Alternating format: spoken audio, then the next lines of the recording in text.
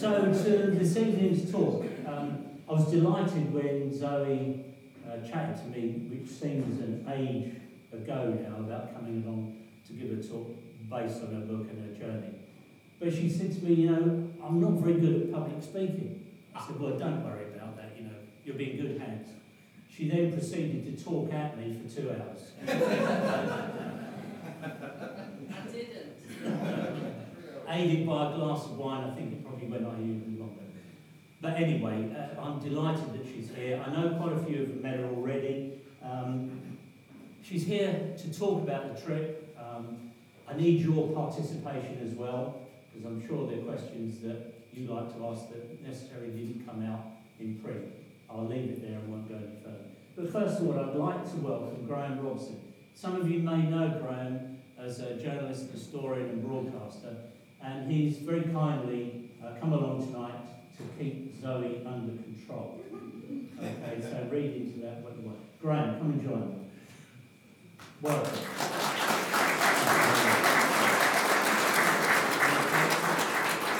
Thank you very much for that.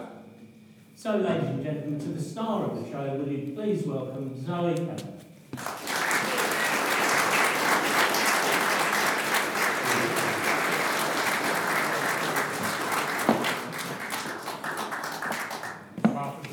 Part of the joys of being a presenter is I get a couple. Are we testing the speaker? All we need to do is to ask James at the back, are we good for sound? We are good for sound, right. Okay, now this evening is either going to be a triumph or a disaster. That depends on me. If it's anything to do with me, it'll be a disaster because I'm very bad at this sort of thing. But first of all, and I'm not quite sure I can see into the audience with the lights down at the moment, I want to get a feel of the meeting for Zoe. Can I stand up and can I have lights up just for a minute, please? There is a reason for this. If we can have the house lights up just for a minute. Oh, wow, wonderful. Right, this is to give Zoe a feeling of the sort of audience she's got. How many people here have ever ridden a motorbike? Hands up. Good. Good start, right. Good. How many people now still ride motorbikes from time to time? You see, we're among friends already. Now, these are the more difficult questions, and I will be setting tests at the end of the evening. How many people here have not been to the States? They've all been to, one or two people, don't admit to too much. So how many people here have not been to the States? The answer is not many. So basically, I think they know the sort of country you're going to be talking about. Fine, and the rest of it now is up to Zoe. So having sorted out that you're all motorcyclists, and you all know quite a lot more about the States than I feared, the house lights can go down again, and let's get on. Now, I can also tell you that, in theory, I'm I won't say an experience, but I've done a lot of this sort of thing. I've never, to my certain knowledge, sat down talking to a star who's ridden all the way across the United States anyway, and I've certainly never sat down and talked to someone who, in spite of what she told me earlier, was so confident about the outcome of this that she did it without a single hitch as far as I can see. What I want to do is to say, right, you've heard enough of Robson for the next 2 minutes. Let me hand over to Zoe and say, Zoe, tell us what the evening is going to be about. Good evening, everybody. Thank you so much for coming. We had said from the beginning that we wanted it to be quite a spontaneous evening. I think the key thing I'd like to sort of convey this evening is that I am a normal person, believe it or not, but I did manage to do what I thought was the impossible, and it is to just sort of be able to tell other people that if you have a dream in life, and if you are gung-ho enough and focused enough, whether it is just learning how to pedal cycle or learning how to swim. I had a dream which was obviously quite a different sort of dream, but it's to tell people that if you are motivated enough and you believe in yourself, then you can make it happen. And the whole escapade and what we're going to be talking about this evening was certainly not something that was done rashly, and it was certainly not something that was done on the spur of the moment, because I wanted something very, very special to happen, and potentially at that stage, although I didn't think it would happen or I'd even thought about it, it actually changed very, very dramatically my life. And I think due to that, we're able to, I think, start this evening to say to you that we're going to hopefully inspire some of you to possibly think about how you can make your dreams or your thoughts of making things happen too. How seasoned a biker were you before this, quote, escapade took shape? I think that's a really good question, and I think just to sort of put the foundations in this evening, when I said the word normal, nobody is normal, but I had literally, I lived in Paris for 10 years, back in the 80s, working in the film industry, and I had a very dear friend who was a mechanic on the Peugeot factory floor. And towards the mid-80s, late 80s, they started manufacturing the new Peugeot scooters. And he said to me, Mademoiselle, I think it would be good for you to have a scooter, and to rather than use the metro, why don't you get a little scooter? So I actually ended up with 3 bikes. 2 got stolen, one outside the boulangerie and one outside the office. So I ended up having 3 bikes, and I didn't actually ride another bike until just about 7 or 8 years ago, when I moved back from, I then was headhunted. I moved from Paris to America. I lived in Boston for 2 years and in New York, again, events and exhibitions, which is what I've always been involved in. And when I finally moved back to the UK, it was during the great sort of recession in 2007. I was made redundant from a very, very well-paid job, and I basically thought I had to sell my convertible car, and I thought, why don't I get back into bikes? So without a car, I then ended up buying another little scooter, and from then onwards, I've been 2 wheels forever. Now, when I met you for the first time this evening, and this is true, I met Zoe on the phone last week, but I met her this evening for the first time at 6 o'clock. I looked at this girl and thought, wow, why is she not 6'3" with a moustache? Because that's what girl bikers are. Really?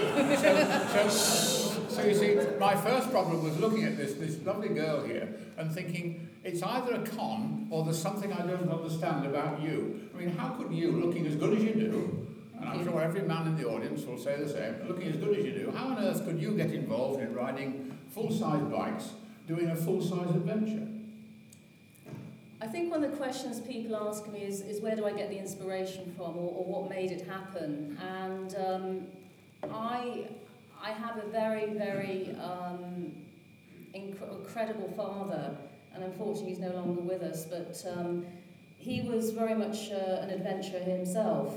And he was, during the Second World War, he was a Spitfire and Hurricane mechanic.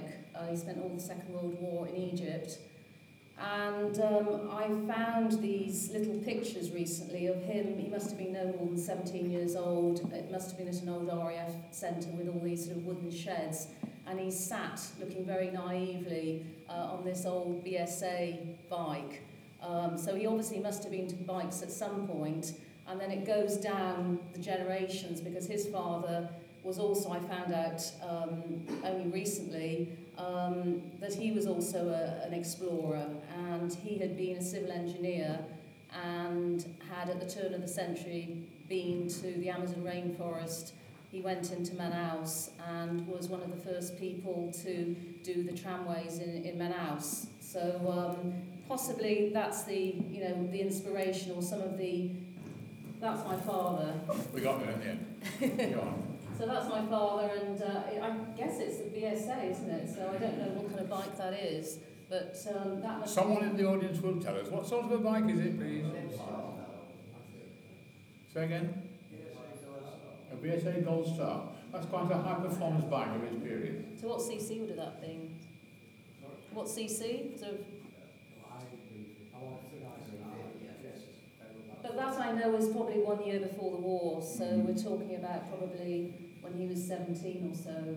But this is where, if you like, the motorcycling gene came into your head. Yeah, and so I came back to the UK, and just very, very quickly before we go into the US side of the trip as to how I conceptualised this trip, the recession, bought a scooter, and then all of a sudden I went into this bike school, and in the window was this second-hand motorbike, and it was, I have to say, love at first sight. It was this Bonneville T100 2003, sexy racing green with a sort of a gold strip on its tank, and I thought, if I'm going to take a bike test, it's got to be because my ambition is to own her, you know. So I was very lucky because it was before the biking tests got all that so complicated like they are now. And I took the test, and I'm going to be very honest with you people this evening, because I hope you're going to be honest with me. And I'm not very, very sort of proud to say, but I could not do a UE on the 500cc bikes they gave me for the test. So the teacher said to me, he said, you know what, Zoe, it doesn't really matter. Take it on a 125, you'll be able to hold the bike and go around and do the U-turns, but you can still buy the Bonneville, you know, because you get it what they call a restricted licence, which means you can actually ride the bike, or at the time it was riding the bike for 2 years, and then, you know, release it and then have the bike. So I did actually pass the test on a 125, but I immediately the next day picked up the Bonneville. So when did the urge come upon you to start doing something really silly? Really silly. This counts as really silly, if you see what I mean. A trek. I, you know, following these redundancies, coming back to the UK, I felt that I was getting into this boring 9-to-5 routine, and I wanted, and I've always wanted to have some ambition, something to be able to go out and do. And I've sort of ridden across the Andes on endurance horse riding with Pasofina horses. I've rode the entire length of the Thames on skiff boats. So I've done a few things, and the idea to do this was really to have something, a goal to look forward to be able to do something which I thought was going to be fairly impossible. So during the boring 9-to-5 days, I could sort of look on the web a bit and sort of think, ooh, what could I possibly do? And it was actually during a morning at the Ace Cafe with a girlfriend. We'd sort of biked up there, and we sort of like you do on a Saturday morning or a Sunday morning, think, oh, you know, what would we, you know, what dreams, you know, what would we like to do? And because I'd lived in America, I'd lived in Boston, as I said, in New York and Connecticut, the Americans, I'm sure you all know, you know, American holidays are so small. I mean, you get something like 2 weeks holiday if you're lucky. And I was inspired and was always wanted to travel across America, or more importantly, visit the lesser known parts of it, but I was never able to when I lived over there. So the inspiration was to have a very difficult project that I could get my teeth into over a period of time, and to find the most incredible places, and to do it under my own terms. And I think that with anybody who has a dream, you need to be able to do things under your own terms. And I found these old National Geographic maps, these 1960s, 1970s National Geographic maps in my father's old suitcase in the attic. And it was those maps that I pinned on my kitchen wall that gave me the inspiration to start living the dream.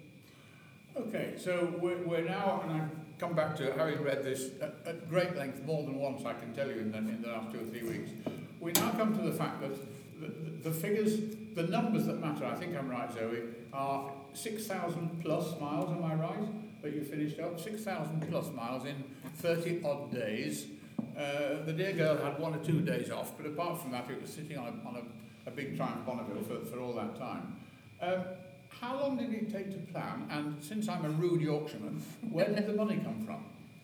2 very interesting questions. I think I sort of started talking about how long it took. It actually took me, and I know this seems impossible to believe, it actually took me 5 years to plan, because the first thing I wanted to do was, the idea was to go across America on a British bike, and it was to go on a Triumph Bonneville.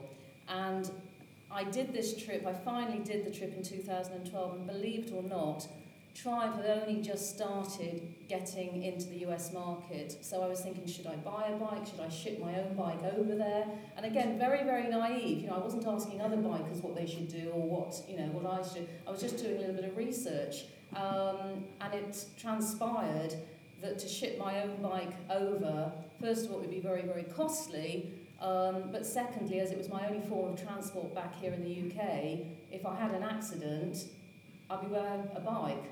So the idea was to try and source a bike. And I can tell you how I finally sourced it. The 5 years was, first of all, to get this bike. And it was after about 3 years, there was no dealerships, there were no second-hand bikes, and again, naively, how would I have bought a second-hand bike and then be ready to do a cross-America trip?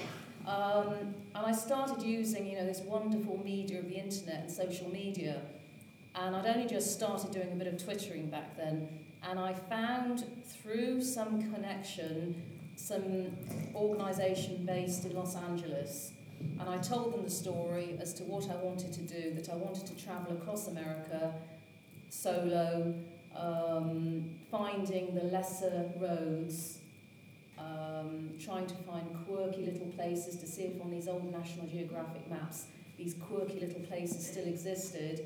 And incredibly, they liked the idea and agreed to ship a Triumph T100 up to Boston, which is where I wanted to start the trip. And that's how the dream started. And then after that, I just had to start saving money. So, there was a whole panoply of things as to how I earned money. I rented out my spare room. I started eating just baked beans on toast, literally. I didn't go to cinemas anymore. Because I think when you're focused, when you know something's happening, I'd all of a sudden found that there was a bike there. I knew now that I had 3 things to do. I had to save the money, and more importantly, and just as scary, I had to ask my 9-to-5 job people for the time off, because I'd thought it's going to take probably about 6 to 8 weeks, and that scared me. That's kind of ironically, I was thinking, what am I going to do if they say no? So that was a big decision. Am I going to still do this trip? And I'm a bit of a risk taker, so I just thought, well, if they say no, I found the bike, I've got the savings, maybe I should just do it. The joy of this conversation is that Zoe appears to have instant recall of everything that happened. It's all in this book. Who did that? Did I do that? No, you did that. It's all in this book, all the detail of this. And, I kept on reading it and I thought, either she's, paranoid isn't the wrong word, but either she was totally focused on this only for a while, or she's a genius. And it's the sort of thing I wish I'd have thought of when I was your age.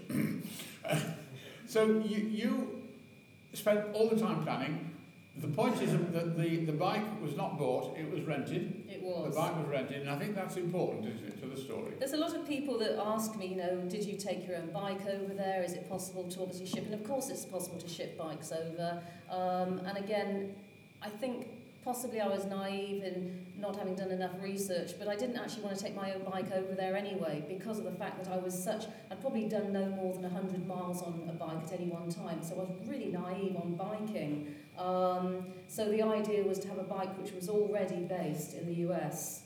Okay, now the practical side of things is that if you are going to plan to ride, I never said drive, to ride across the States on a motorbike by yourself, you were almost carrying your home on your back, apart from a pocket full of credit cards to pay a few bills.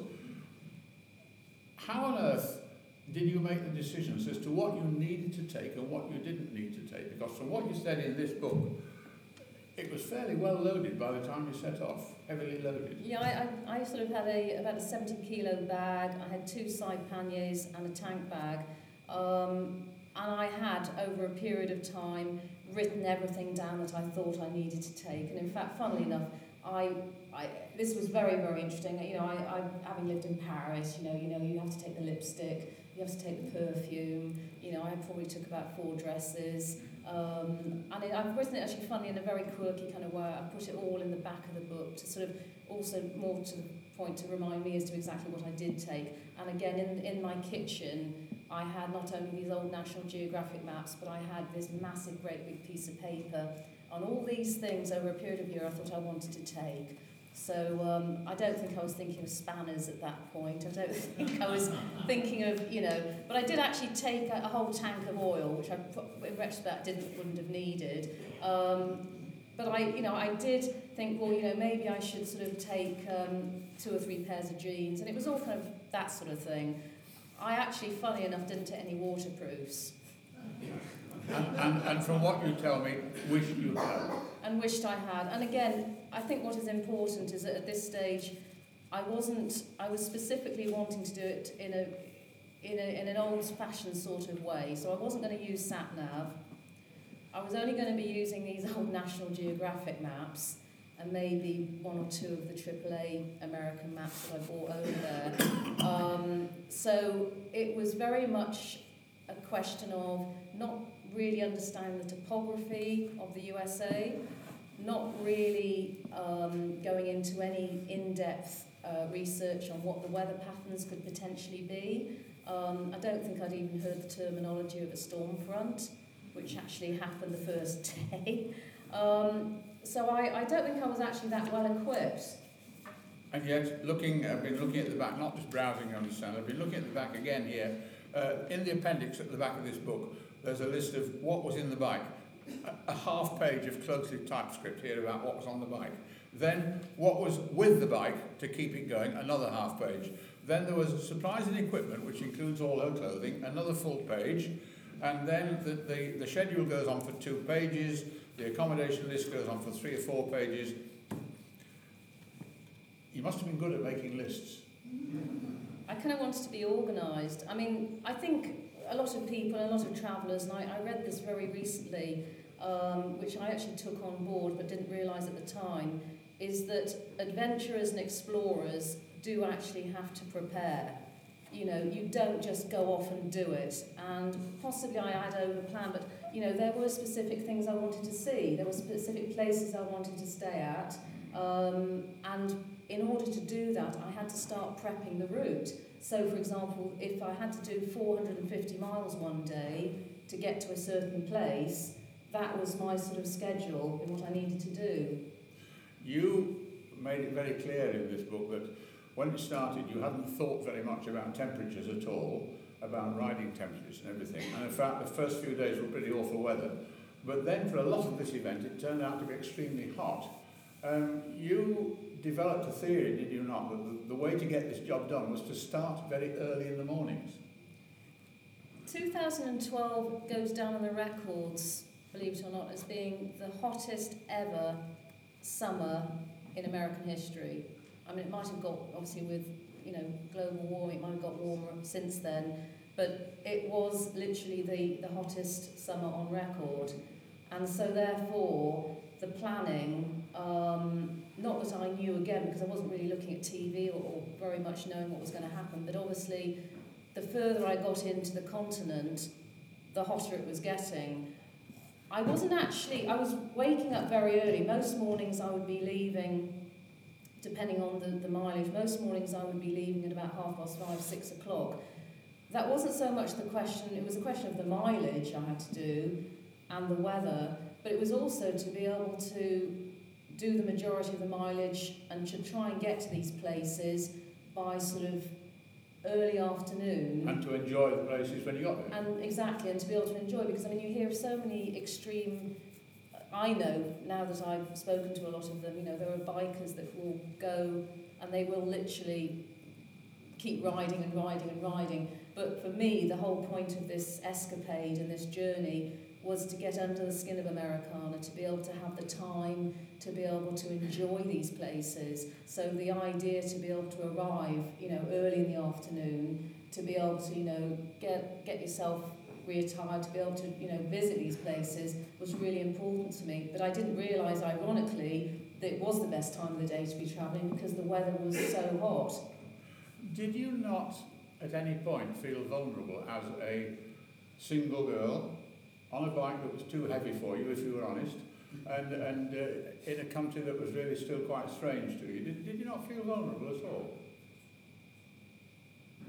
I think there are two issues to this. I think there are psychologically there are two types, or I think in the if you're a doctor of psychology, there are 4 types of people, but there's 2 key types of people who relate to being on their own. You know, there are affiliated people who feel very uncomfortable ever being on their own. You know, they like other people's company. They always like to be with other people. There are other people who we call achievement, but it's just a psychology term, where they're very comfortable in their own company. And I'm one of those people. So, first of all, the fact that I was travelling across the USA on my own, that for me was fine. It was normal, because I'm comfortable in my own company. The fact as to whether I would have danger, it crossed my mind, and I think we spoke about this earlier. I think, you know, the more you rationalise and the more you analyse problems or what could happen, I think the more you decide to think, well, maybe I shouldn't do that. And some of these locations I went to were so extremely remote. I mean, there would be 2 or 3 days where I wouldn't see another human being, literally. And I, you know, the thought of, you know, maybe having a puncture or maybe running out of fuel, you know, all of that didn't even cross my mind in the outset. And I think somehow that was good, because that actually helped me decipher the journey I wanted to do. I mean, part of the trip was down through the Nevada desert, through extreme terrain. And in retrospect, had I known what I now know, I might have thought, you know, a bit harder about not possibly doing it. But I did it anyway. Now, the very first few days of this trip, it wasn't a trip, it was a trek. The very first 2 or 3 days of this trek were the most difficult for you in terms of weather, because there was awful rain and everything, wasn't there? Yeah, and I don't know if there's a picture of it. Let's see what comes up next. I don't think we did, because I had a picture. Okay, so I'm going to just go back. Let's go back on that. That was me being a bit too... Right, this is very, very, very generic. It's Right, not detailed at all, but it just shows you where I started. I started up on the top right-hand corner of Boston, and then I did actually zigzag up and down. It's just a pretty straight road, but that just shows you from where I went. But the first part of the trip, or the first day, was probably one of the longest trips. It was almost 400 miles, and I actually...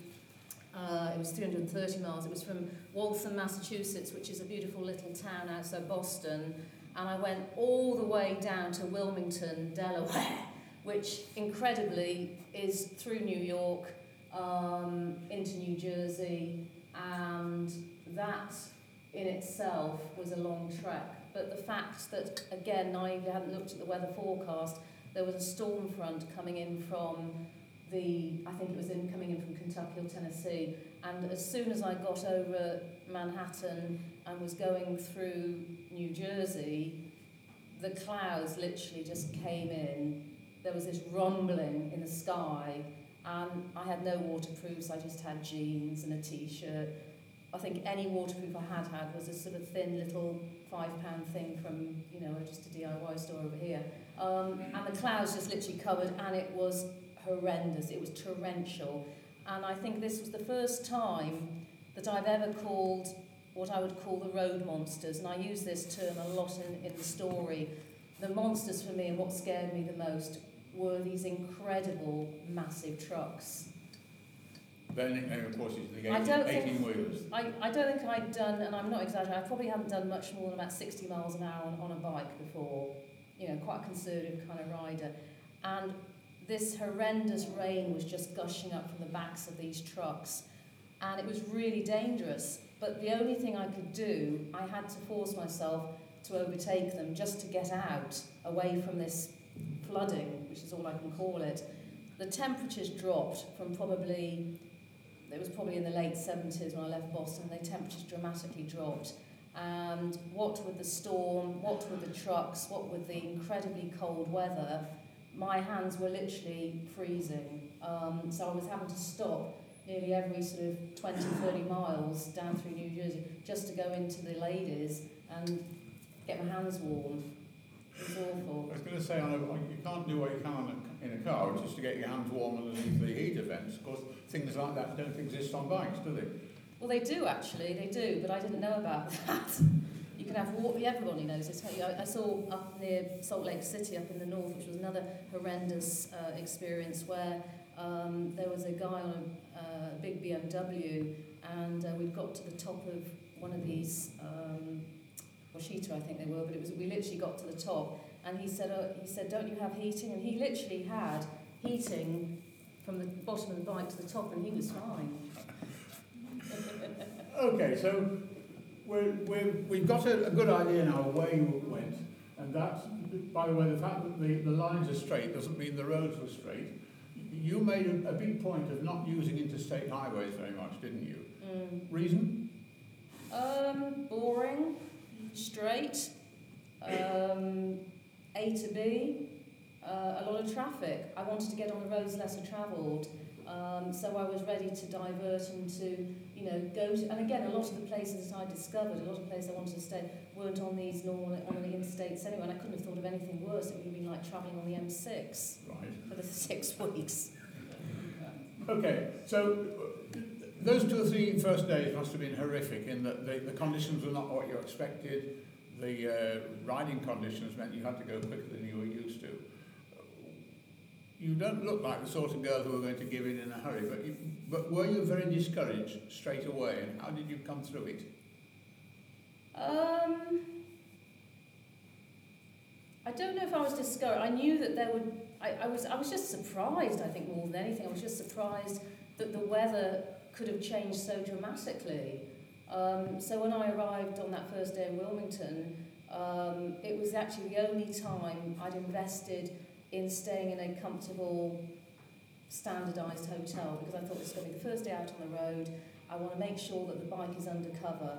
And ironically, it was a good thing the bike was put under cover that night because of the storm front. If the bike had been left out on a road or on a campsite or something, it would have literally been, it would have blown away probably. Talking of which, being a cynic as I am, were you ever worried about the bike being stolen or damaged? Well, because presumably at night you went into a hotel room or a B&B room somewhere and the bike just had to sort of live outside. Well, sometimes I put the bike in my room, depending on where I was. Not rehearsed that round the car. Go on. I stayed in so many eclectic places. The only time I sort of left the bike out on the street was probably the 3rd or 4th day, and this was in a place called Roanoke. Is that how you pronounce it? Roanoke in Virginia, near Front Royal. Day 4 or day 5. Yeah, and I had to leave it in the street, and actually there was a funny thing that happened from that, because I left in the street and I was looking down onto the street and seeing the bike, and all I had was basically a chain to tie it. I didn't have a cover or anything, and of course, it's a Triumph Bonneville, pretty new, it would have created a little bit of tension. So when I woke up the next morning, the first thing I did was obviously look outside the window, and the bike, thank God, was still there. And I wouldn't say I was paranoid, but obviously I went downstairs to kick the tyres to make sure they hadn't been punctured or anything like that.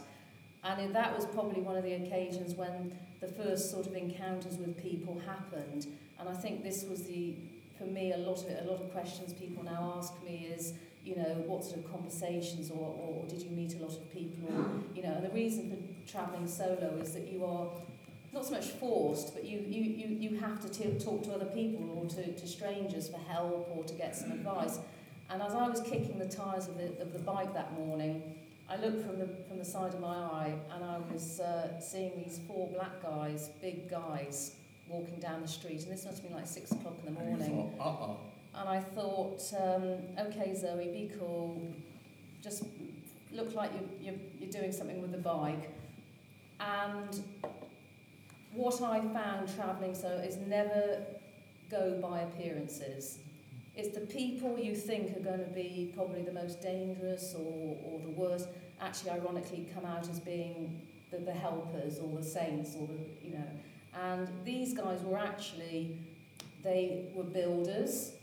They parked their bikes round the corner and they were going onto the building site and they saw this incredible bike and they were just curious. And they actually said, can you start the bike? We want to hear the engine. So that was nice. Which leads me to the obvious question, which I haven't asked you so far. You said clearly the Triumph Bonneville is very rare in the States. Well, not very rare, but it's less seen than the Harley. Okay, but on the same basis, a Harley Davidson would be very rare in this country, and probably still is. How soon did you meet other bikers on the road? And presumably most of them were on American Harleys or Yamahas or Lord knows what else. I thought America, I'm going to be seeing bikers all the time, you know, and I'm sure we go through the slides. You know, there were 2 occasions I thought we'd be seeing it. I was going to be going up through the Blue Ridge Mountains, which is normally a great place for the bikers. The dream was to have go to the Bonneville Salt Flats. I thought that day leaving Salt Lake City there would be swarms of them, you know. There were times when, as I said, it was 2 or 3 days I didn't see anybody else. And actually, I didn't see a lot of other bikers. It was incredible. I got the distinct impression from this that surprised you throughout the trip. You really never got used to that, did you? That there were only 1 or 2 occasions when you found a group of them. Yeah, and again, you can, you know, you stop and you talk to these people. And in fact, going through the Blue Ridge Mountains, I stopped at one of the stops, you know, looking over out on these beautiful landscapes and these hills going on forever and a day, and start talking to these guys. And then 3 days later, we've gone a bit further down through the Blue Ridge Mountains, and you meet these people again, you know. And I think one day I was in another city or another town, and someone tapped me on the shoulder and said, "Hi, I remember you," you know. So that sort of happened, but there was really no massive, like you see here in Europe and the UK, there was nothing, you know. I was thinking there were going to be so many bikes, for example, going to the Bonneville Flats that morning, on that Saturday morning. Nobody, nothing. Right, now I'm going to let's see what the next slide is, and then I think, Zoe, let's see what it is for a start, and if it's of no use to us, I know you have a little segment of the book to read, which has got a story to tell. So, what does that tell us, by the way? Do we just ignore that for Those for are the just moment? toilets. I don't know why they chose that picture. Hang on, keep going. It's just...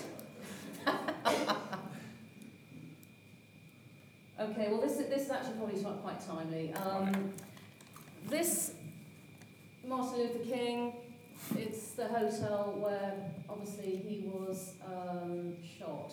But the reason I think they possibly wanted to choose this was I just arrived in Memphis and I'd come from Nashville, and I love music and I love country music, and you know they've got such soulful lyrics, and the day I left Nashville I had quite a long journey to take up to Memphis.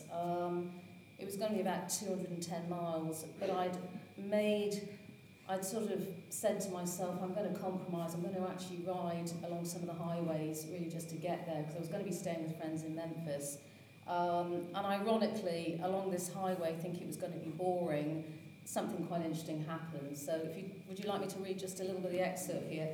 And this is obviously, we're now almost 2,000 miles into the trip.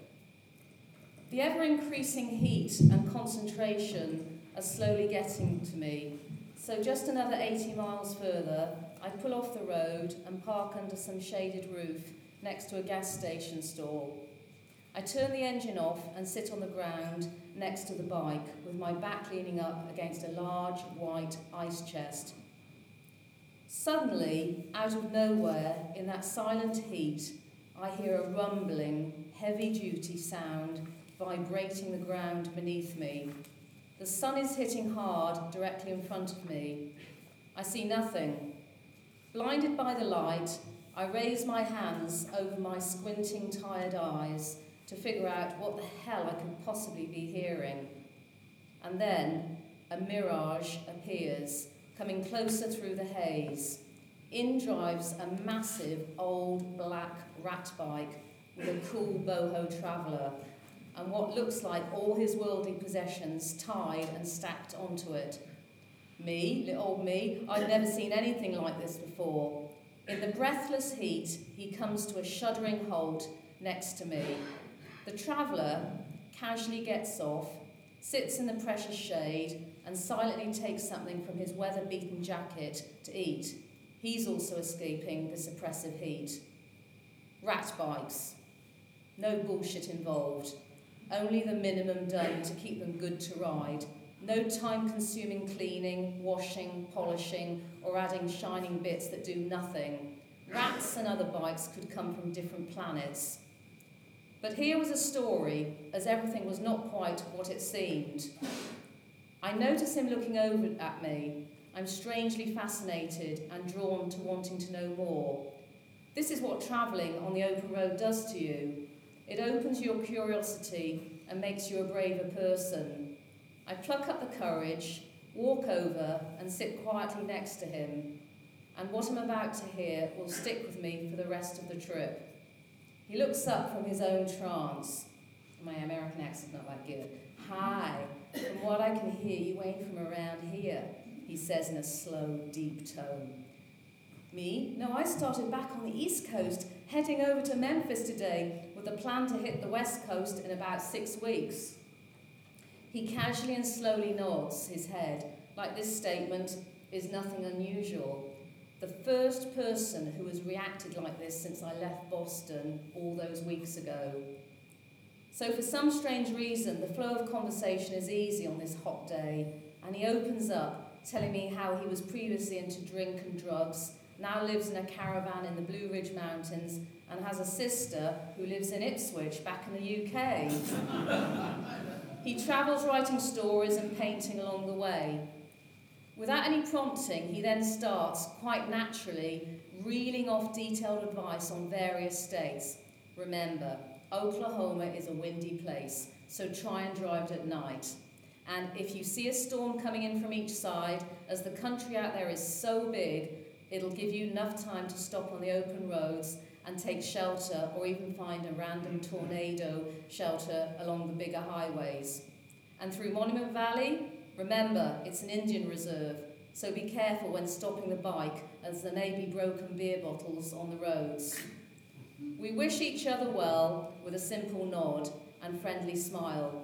I start the bike up and head out further west with the extra confidence given to me by this total stranger. This small moment will prove to be priceless in preparing me for what I will later encounter on the roads ahead. That deserves the first round of applause, don't you?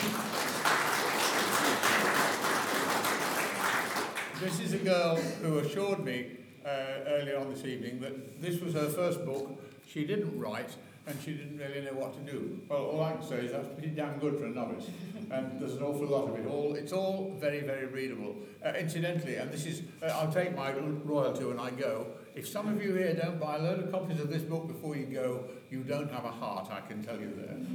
So we stopped at this point, and I said to you more than once this evening, there must have been some wonderful, not wonderful, but fascinating places you visited. This was one of them. I mean, okay, nobody's really going to go to the death place of Martin Luther King for fun, but you thought you should see it. It was an emotional. I mean, next door, and I'm sure you all know, next door is the Museum for Civil Rights. That was very emotional.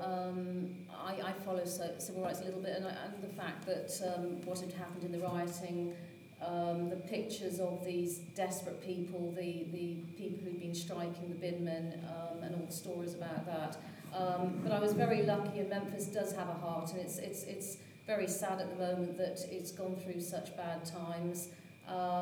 You were very disappointed by the state of Memphis, weren't you? You didn't like it very much. Yeah, well, back in 2012, it was still going through a rough time, and it was one of those places where, although I was with a local friend, and she lived in Memphis and she was a Memphis person, it's not the sort of place that you kind of walk around on your own at. And in fact, she was quite savvy, but she got us when we went down into Beale Street.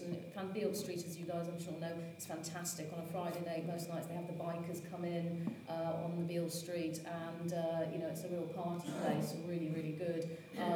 But we were driven down, and we were told quite strictly that the driver, who was another woman who did that part-time, she would come and collect us after our meal around midnight. And that was I'm not going to give everything out about the story, but we did actually have a very, very close encounter with guns.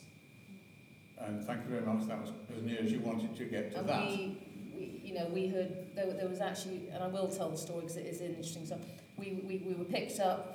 We went back through the back streets of Memphis to get back home, which used to be these beautiful large homes, which are now derelict and there's nothing there. And we stopped at these traffic lights, and there was almost like a click on the side of the door, and the girl who was driving basically said, oh, that must have just been a stone or something touched or whatever. And we were in one of these utility four-wheel drives, so we were quite high up. Mm-hmm.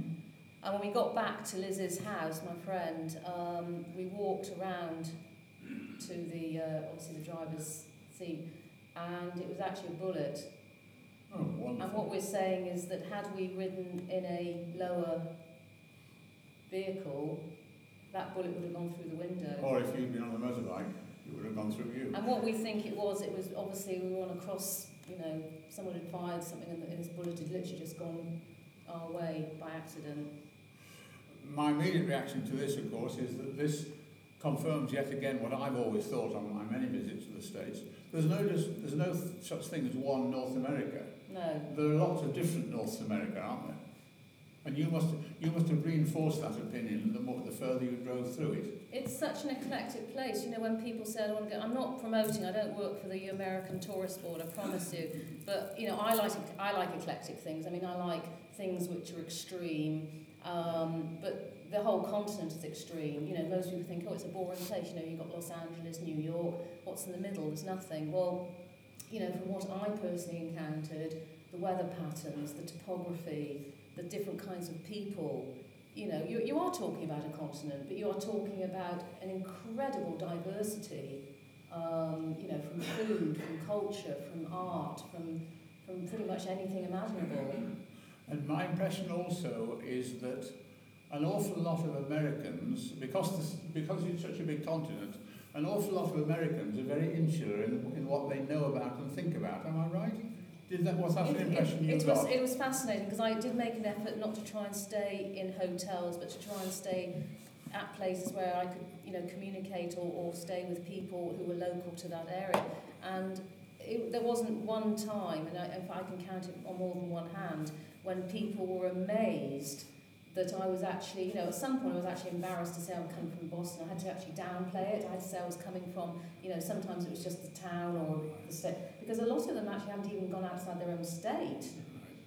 And I think, I don't know what the percentage is, but is it 70 or 80%, 70% of American citizens don't have passports? I heard the figure was even higher than that. But the vast majority of Americans have never left their country at all. Okay, let's go back to, we're all petrol heads here, we are, I hope. Let's go back to talking about the bike a bit. Presumably that even a modern retro bike, and let's be honest, the Triumph Bonneville that you rode was made only 2 or 3 years ago, but still it's an oldish design. There was quite a bit of regular maintenance for you to worry about. Not rehearsed, I promise you, but why did you laugh at me then? Because I know nothing about maintenance, and I think I took the wrong equipment anyway. But it was funny, because I thought, well, the research I did do, which I think most people would have done, thinking, right, I realised I wouldn't possibly be able to take the tyres out or do it. What I did do is I did research. I found out where all the Triumph dealerships were. I took a copy of all those dealerships, and I made sure that obviously that if I did need them, I would have their contact details. After I'd done, in fact, just before I got into Memphis, which was just about 2,000 miles, I did actually call the Triumph dealership in Memphis, and I said, I've just come in from Boston, could I bring the bike to be looked at? So they then looked at it, and they were overjoyed they could be part of the adventure, and they actually didn't charge me, so that was great. But I didn't really take much stuff with me. Let me now read from the book again for just one page. This is written by the dear girl when she came back. Supplies and maintenance kit for the bike. 8mm, 19mm and 24mm combination spanners for chain adjustment. Park Tool USA, AWS 9 pocket screwdriver kit, set of Allen keys, bottle of Scott chain oil lubrication, 1 litre bottle of Mobil Extra engine oil, 2 back seat bolts, and it goes on. Only it then says string. Oh good, you were well thought about here. But the point is, you took what I would call the every housewife's it'll get you home kit in car terms, in motorbike terms. did you ever get it wrong? I mean, did the bike ever come close to coming to a grinding halt because you'd forgotten to do something? Yeah, there were two occasions where I think it was, a lot of it had to do with the weather. There was, at some point, I was probably going through... Possibly a lot of dust about, wouldn't there? Temperatures which were exceeding 90 degrees, and there was one point I came to a stop at a gas station, and I literally thought the tank was going to explode. There was something very, very wrong with it, because it seemed like it was overheating, and I was really worried that it just didn't sound right. And again, social media, I had no friends in America who I knew had bikes. I had no one I could talk to. So I incredibly Skyped somebody I knew in Rio de Janeiro who had bikes, thinking, can they give me some advice as to why, it was something wasn't right. And he basically said it's because the temperature is basically heated the oil. Don't worry about it. It's going to be okay. But it was little things like that. And then I stopped somewhere in New Mexico, and I thought it was time to put some oil in. And normally on the Triumph oil tank, you can just open it with a 50p piece. And I hadn't brought a 50p piece, so I tried to open it, couldn't. And I had to ask somebody at the hotel reception, a guy, and I said, I can't open it. He was thinking, that stupid girl, it's because it's a girl, isn't it? Anyway, he couldn't bloody do it. So he had to get this winch or this long pole, and he literally stood up with the thing by the bike, and he was literally with his foot, trying to get this screw off. And I guess they must have just tightened it so much because it had come in from Los Angeles that they didn't want, obviously, the oil to spill when it was being transported. But in fact, the good news here is that by Garrett's British and all that stuff, it performed extremely well, didn't it, for the whole 6,000 miles? Am I right? And I think I'm right. There was no occasion when you were actually stuck. There was no occasion. Yeah, do you want to maybe flick at there might be some other pictures to let's see what else we can produce. Come on, there you go. Okay, well, that's going down in through to. This was when we got into Hot Springs, so obviously Clinton's place and these beautiful spa. So yeah, so that was going up, and then if you want to just turn these. I think you can talk about that. Well, there was a couple of reasons for this. This is when people say, did you do Route 66? I specifically was trying to avoid Route 66 because for me, it's a little bit of a cliche, maybe because I've lived in America, but I didn't want to really do it. But there was a certain point when I got to Amarillo, Texas, when I was staying in this really cool place that have these massive, big 72-ounce steaks. You can eat it within an hour. I think it's free. But more interesting for me, it was a place which was a horse hotel. So the cowboys would arrive, and when I checked in that night, they actually said, would you like a room for the horse? And you said, what? So yeah, but the interesting thing is that I took over 2,000 pictures, and all these pictures, incredibly, are taken with an iPhone. The quality is incredible, but I just thought it was quite nice because it's the bike, that's the Bonneville, that's the T100, but I took it by the Hereford Bull because I'm originally from Hereford, so I just thought that was quite quirky. But yeah, all these kind of strange things, and it's kind of, people think, you only sort of see these things like these massive, great, big, giant boots on Route 66, but actually there are quirky things all over the place. I think what I've already rushed over without thinking about it is the number of times you were always worried about where the next tank full of gas, of petrol was going to come from.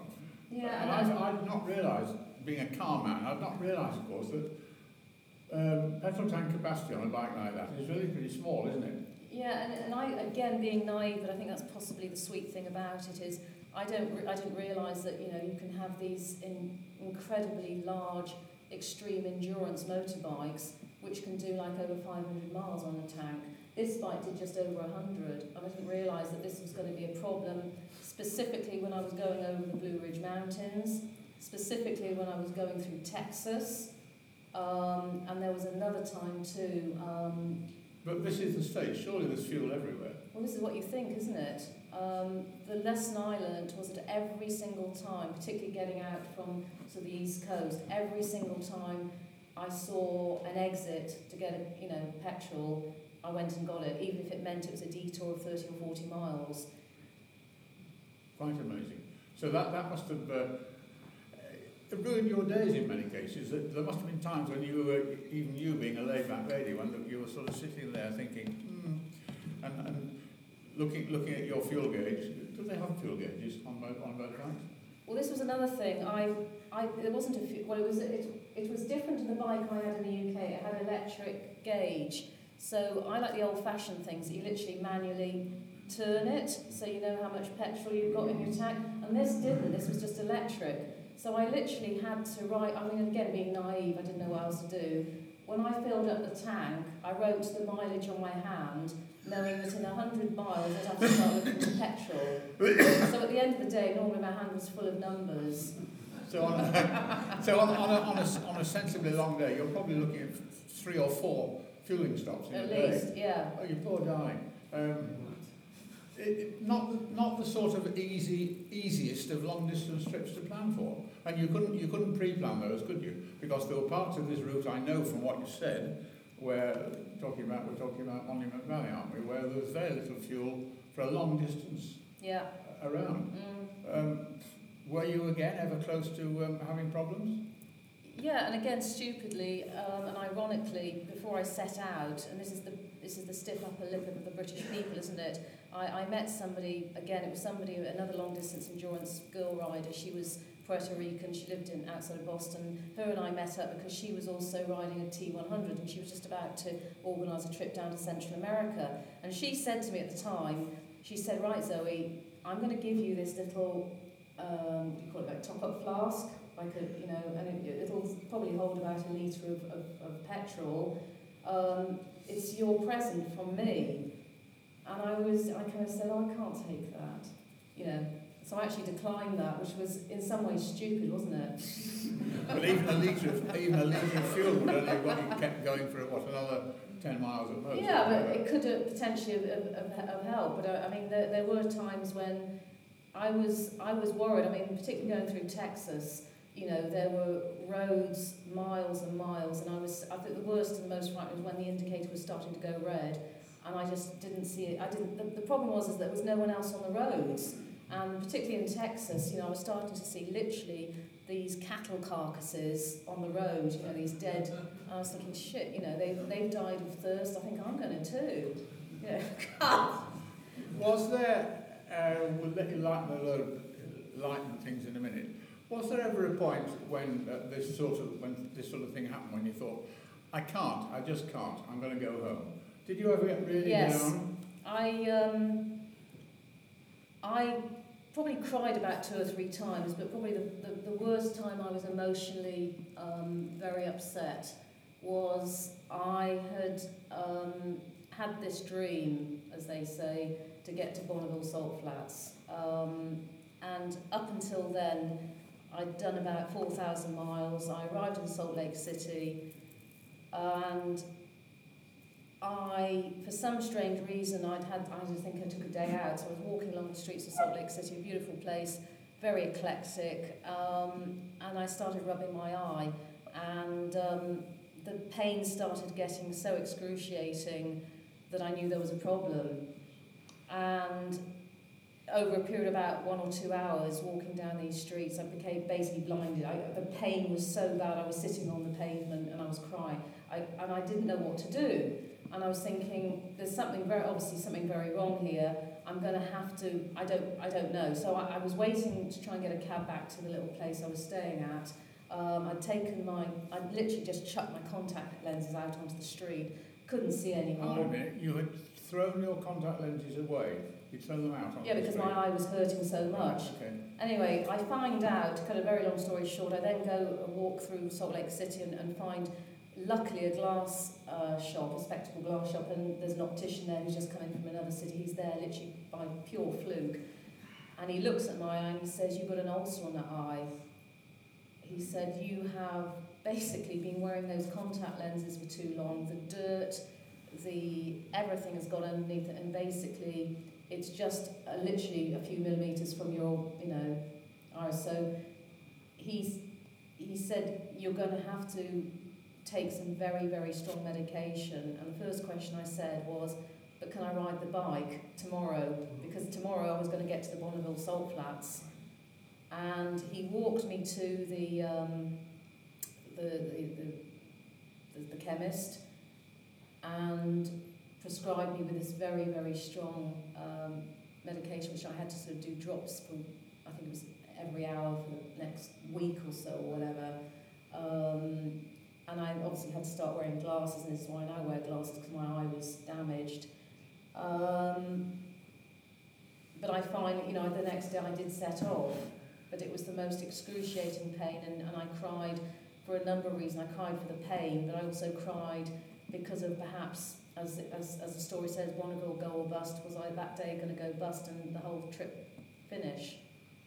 I think we're going to lighten the tone again with an extract from what Zoe had to think about the Bonneville Salt Flats. Let me just play with this device and see what the next slide is going to look like. Does that come after the Bonneville Salt Flats, or shall we talk about that first? After Amarillo, so that's Cadillac Ranch, which I'm sure you guys know, and you know very quickly the story. It was done by a collector. Every single Cadillac, the wings are a different shape because of the different years they were built. And actually, because the Amarillo city has grown so quickly, they've actually had to move those. But it's a very boho sort of art structure where people can go in with their own, you know, paint cans and, you know. But that was beautiful. That was about 6 o'clock in the morning, so the shadow, and it's this just beautiful sky. And to make it very clear, those are real halves of motor car rather than plastic or paintings. They're real, aren't they? Well, they were real once when they were alive. Let us now then say, okay, you've now struggled along the trip for. Let's work out how many days it was so far. We're getting towards the Bonneville Salt Flats, which is all very romantic because the name of the triumph is the Bonneville. Where are we? We're nearly 4 weeks into it, day 26, Salt Lake City. So 26 days after you left Boston, you finally get to the Bonneville Salt Flats. We don't know yet, but yes. Which is a big deal to you, isn't it? Tell me what you're going to read as another extract from your book. Okay, well, this is now 4,000 miles into the trip. I thought I was going to be the sexy chick, you know, not wearing glasses to the Bonneville Salt Flats, being escorted by all these bikers, and it's actually totally the opposite. And I think what I wanted to do is I wanted to give the feel and to write the feel of this place because of its historicness and to what it represents to a lot of people. It's just a quick sort of overview, but I think it'll sort of relate to you what this place is all about. So I'm leaving with my glasses on. I'm leaving Salt Lake City, and the intention that day is to ride 254 miles over to Ely in Nevada. Yep. So I get back on, enter the highway again, accelerate quickly, getting up into 5th gear, and start cruising at about 75 miles per hour along this straight desert road for another 120 miles. After about an hour, the place is now flattened out with the true white salt plains coming into view on either side of the road and going as far as the eye can see. Then the first sign for the flats appears. I turn off the highway into a small car park. I get off and look across, far away into the horizon ahead of me. I breathe deeply, trying to absorb the importance of this place. This is incredible, a vast expanse of whiteness going out into the distance. I feel like an explorer arriving on another planet with no one else there. I look around and can actually see the curvature of the Earth. And apparently there are only one of 7 places around the world that you can see this. This is just an initial viewing point. The actual entrance onto the flats is about another 4 miles further along, where the famed measured mile is located. World land speed record times are averaged out over 2 runs of the measured mile within a 1-hour time period, and 1 run needs to be done in each direction. All I want to do now is ride further and get onto the flats to the famed starting point. No one else is here. I have the place to myself. I can't resist the temptation. Sorry to interrupt. What time of day was this? What time of day? About midday. Oh, okay, right. So the hottest part of the day as well. Sort of 11, half 11. Right, go on. I have at long last achieved something I thought impossible. I'm riding a Triumph Bonneville out over the Bonneville salt flats. I turn the throttle and accelerate. That felt good. I'm greeted out here by total serenity, stillness and quiet, with miles of white going out to the horizon. Now, should I actually take the risk and bike out? This would be a time of year when hopefully it would be pretty dry, but along the edge of the salt crust, vehicles are known to get stuck due to underlying mud. A risk. Unlike other attractions in the US, there are absolutely no facilities available on the flats. No fuel, food or lodging. You're on your own. I don't want to tempt fate, so I carefully park the bike, take a bottle of water and start walking out some distance across the miles of salt. I'm walking out to the home of the world's fastest speedway. The salt, which lies flat, hard and dry, is the best surface for automobile racing ever discovered. Not a single sound to be heard, except the crunching and cracking of the salt beneath my boots. My long, pure black shadow lies out in front of me against the pure white ground. I stop, stand still and look around. Will I ever have this kind of experience and feeling of remoteness and tranquility again? I have a lot of mileage still to do to get down to Ely, but now, just for this moment, being here and living it is just too valuable to rush. It has taken me 4 years to get to where I am at this present moment. I don't want to rush, but I know I need to leave. I stand quietly, breathe in the hot air, and then slowly turn and walk back.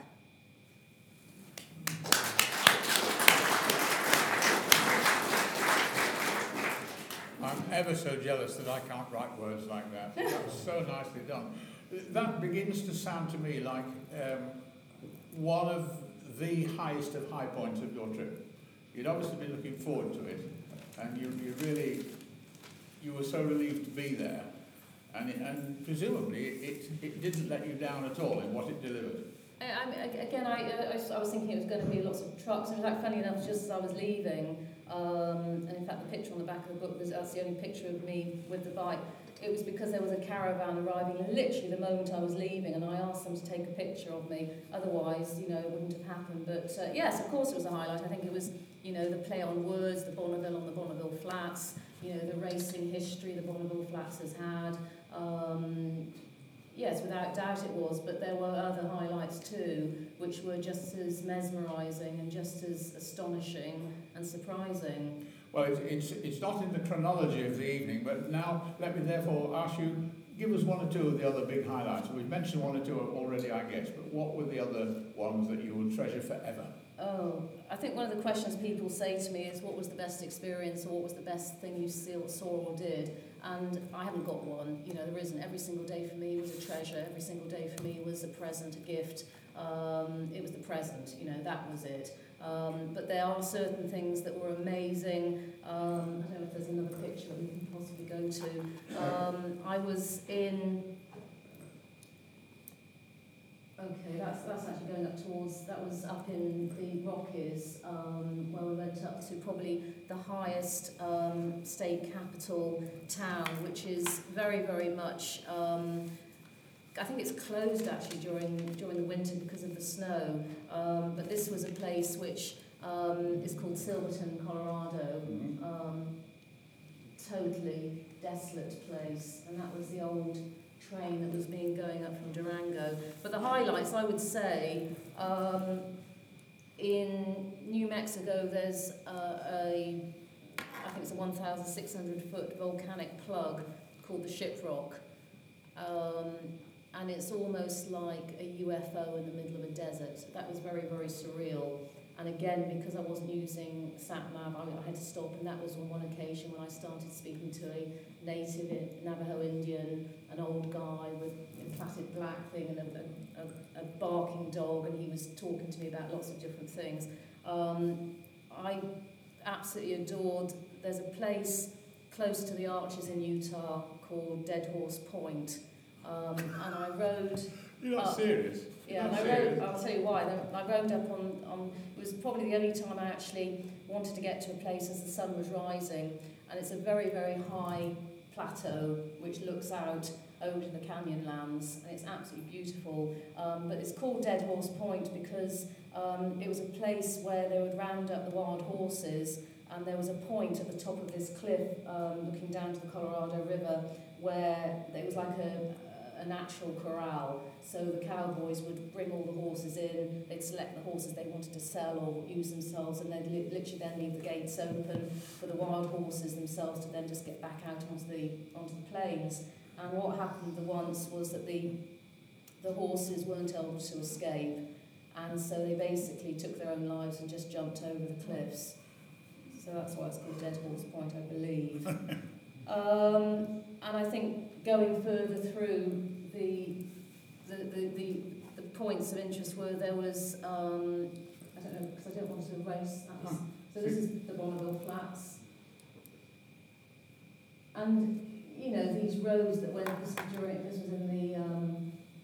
in Nevada. This were all these places that were so for any photographer. I mean, these beautiful places, but these roads. And this is no exaggeration, this wasn't the only road that I saw that looked like that.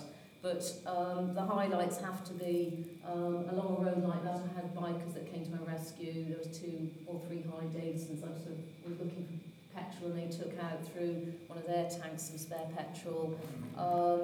There's a place, as we approached and left Nevada, which intersects Nevada and California, the Sierra Nevada, and 3 months of the year there's a place where there's a route over the Sierra Nevada called the Tioga Pass, which I'm sure you know.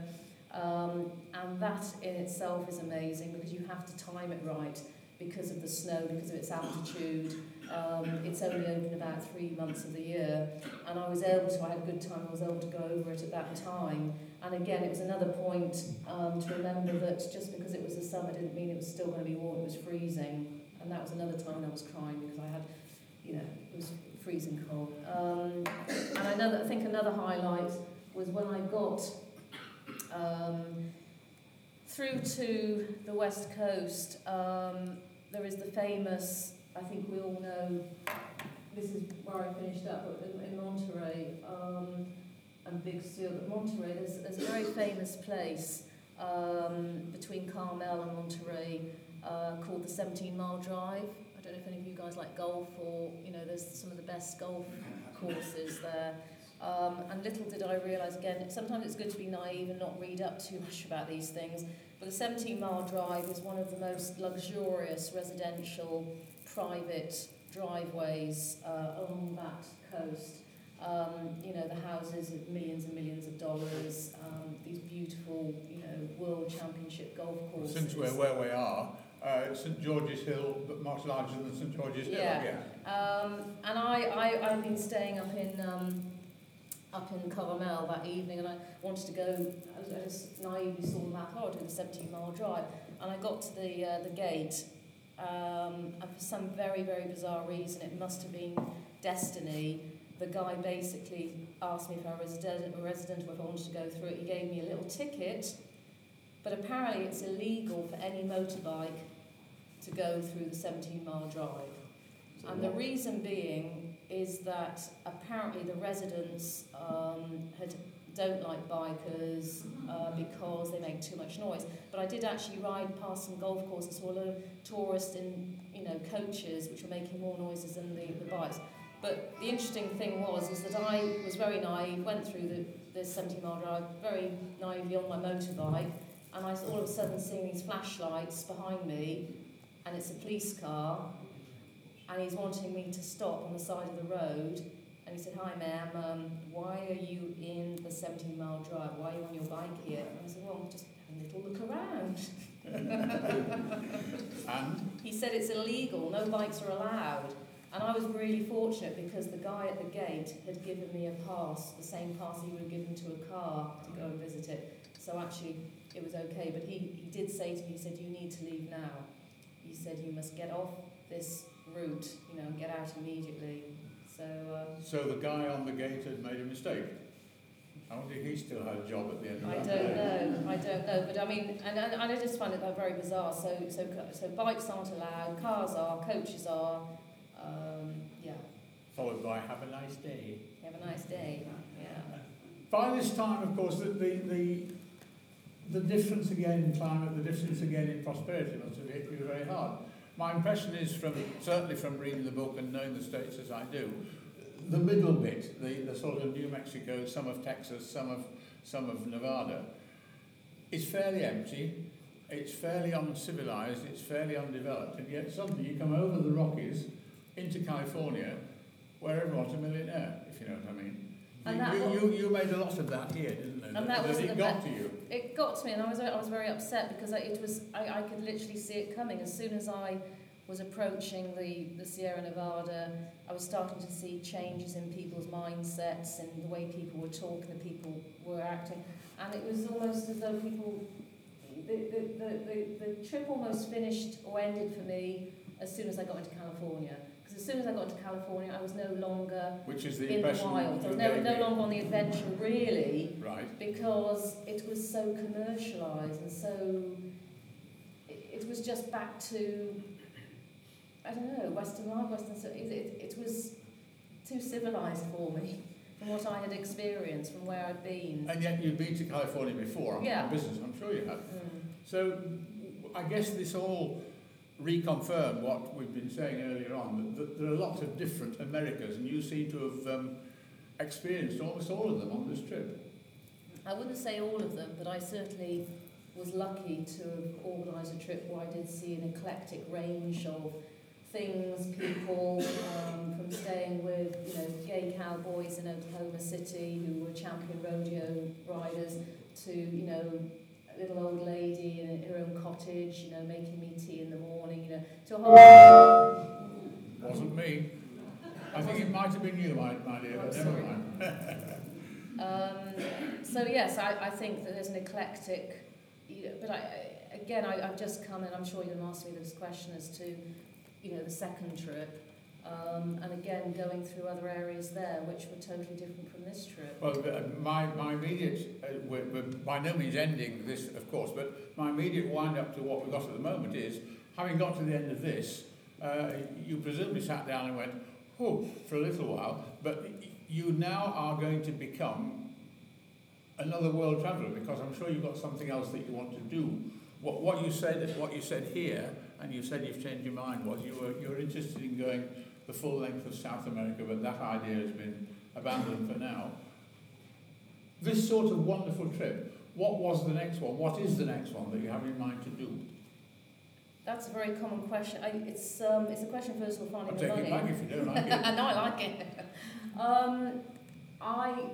About a year after I came back from the US, and it was a few months after the book got published, Triumph contacted me and invited me up to the Triumph show here in the UK, where I met the Triumph USA people. Mm-hmm. And incredibly, the largest market for Triumph bikes is America.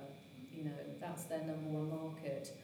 And they're based in Atlanta, Georgia, and I met up with the VP of International Business, and basically they asked if I would come back to the US. They would provide another Triumph T100 if I would go up to the Barber show, where the famous Barber racetrack is in Leeds, Alabama, just outside Birmingham, Alabama, which is incredible. It's got the largest collection of motorbikes, fantastic racetrack, and they organise this amazing show over a period of 3 days where these thousands of bikes and people congregate.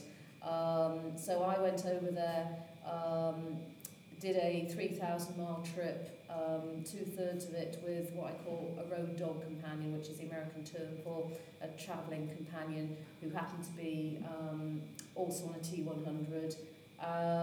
So Triumph invited me over, we rode up, him and I rode up on the two bikes, and again it was a very different kind of escapade because he was from the local area of Central Florida, so he knew the back roads. He again was somebody, he's my publisher, he was again not using sat-nav, using old National Geo, old maps.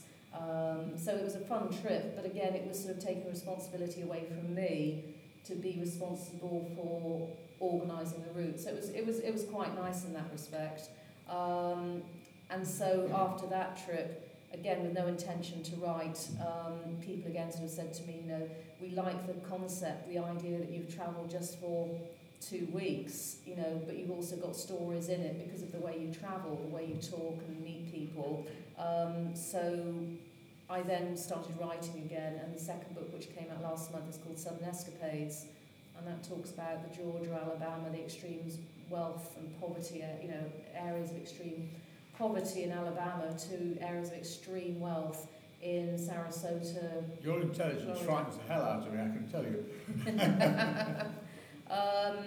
So that was the last trip, and there are things planned. I am thinking possibly to go down.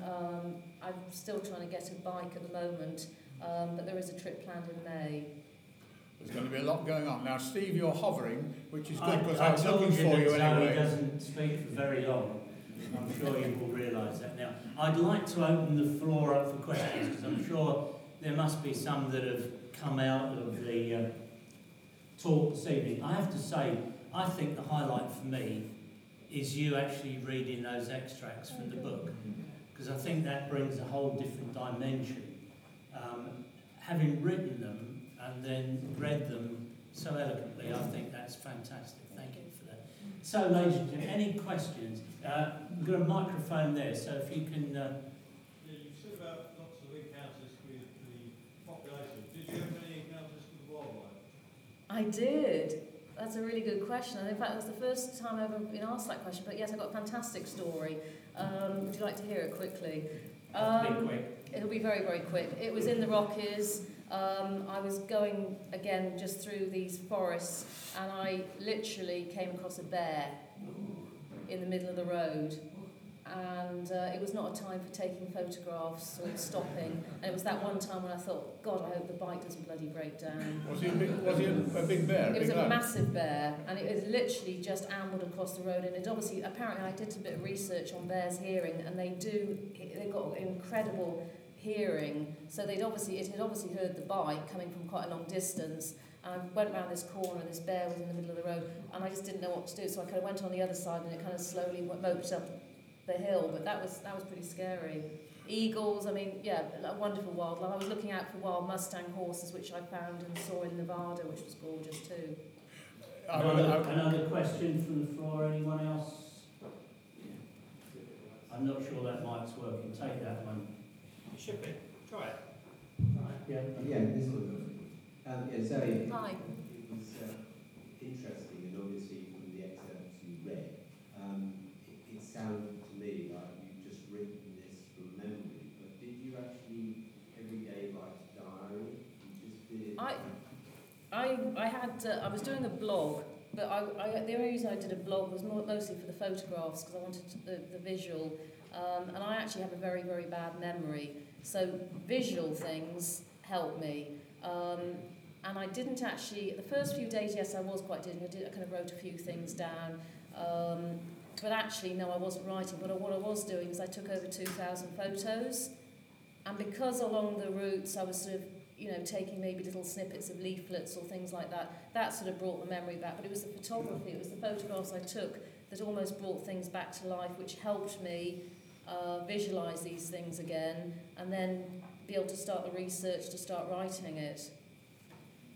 David. Don't touch it, just speak. It's on. I'll just... Hello, Zoe. Hello. Going back to what you were saying right at the beginning of your interview session, whatever, the things that interest me really are the whole sort of aspect of the journey and the self. So I've kind of two questions really. One is, what is the most surprising thing you discovered about America? What is the most surprising thing you discovered about yourself? The most surprising thing about America It's diversity. Yes, how many different ones there are, In yes. so many levels. It's extreme climates, the friendliness of people. I think there were a lot more positives than there were negatives, and I think that, and I always say that to people and travellers, is that don't always believe what other people tell you. I think you have to experience things for yourself, even if it does potentially mean taking a risk. But what I hate is when people say to me, oh, don't go to that place, it's boring, or don't go to that place because there's nothing to see. Well, it depends on what I want to do and what I want to see, you know, and I think that in itself is important, not to sort of take on too much what other people think.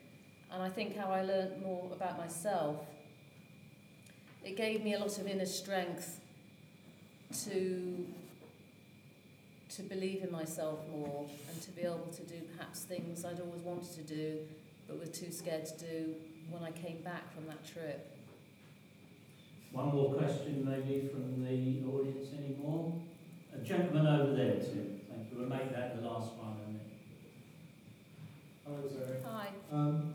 What made you choose the particular route that you took in the end? You talked about taking 3 years to plan it, but why that particular route? Okay, it's like having a wish list. You know, there are certain things I'd sort of seen on these old maps. For example, there was an incredible place outside of Oklahoma City called Okmulgee, and it just happened to be the oldest native Indian rodeo place. You know, there were certain places along the way that I wanted to go and see, things that I had been either heard about, things that I wanted to know if still existed, trying to find the remotest places, and you know, then trying to pull together this route and this journey. So I didn't look at any sort of pre-planned routes that other people had done. It was really more to sort of try and tick off that wish list of everything. And you know, sometimes people think, you know, because the book's called Bonneville Go or Bust, it was all about getting to Bonneville. It wasn't. It's called Bonneville because of the name of the bike, the Bonneville bike. Was I going to go and do this trip, even start the trip, or was I going to go bust? So I think that the route was created over a long time because I needed to plan it to make sure I was getting to the right places at the right time, and just really tick off everything I wanted to see. Does that make sense? Yeah, or does it? Thank you. Which Thank you very explains... much. Sorry.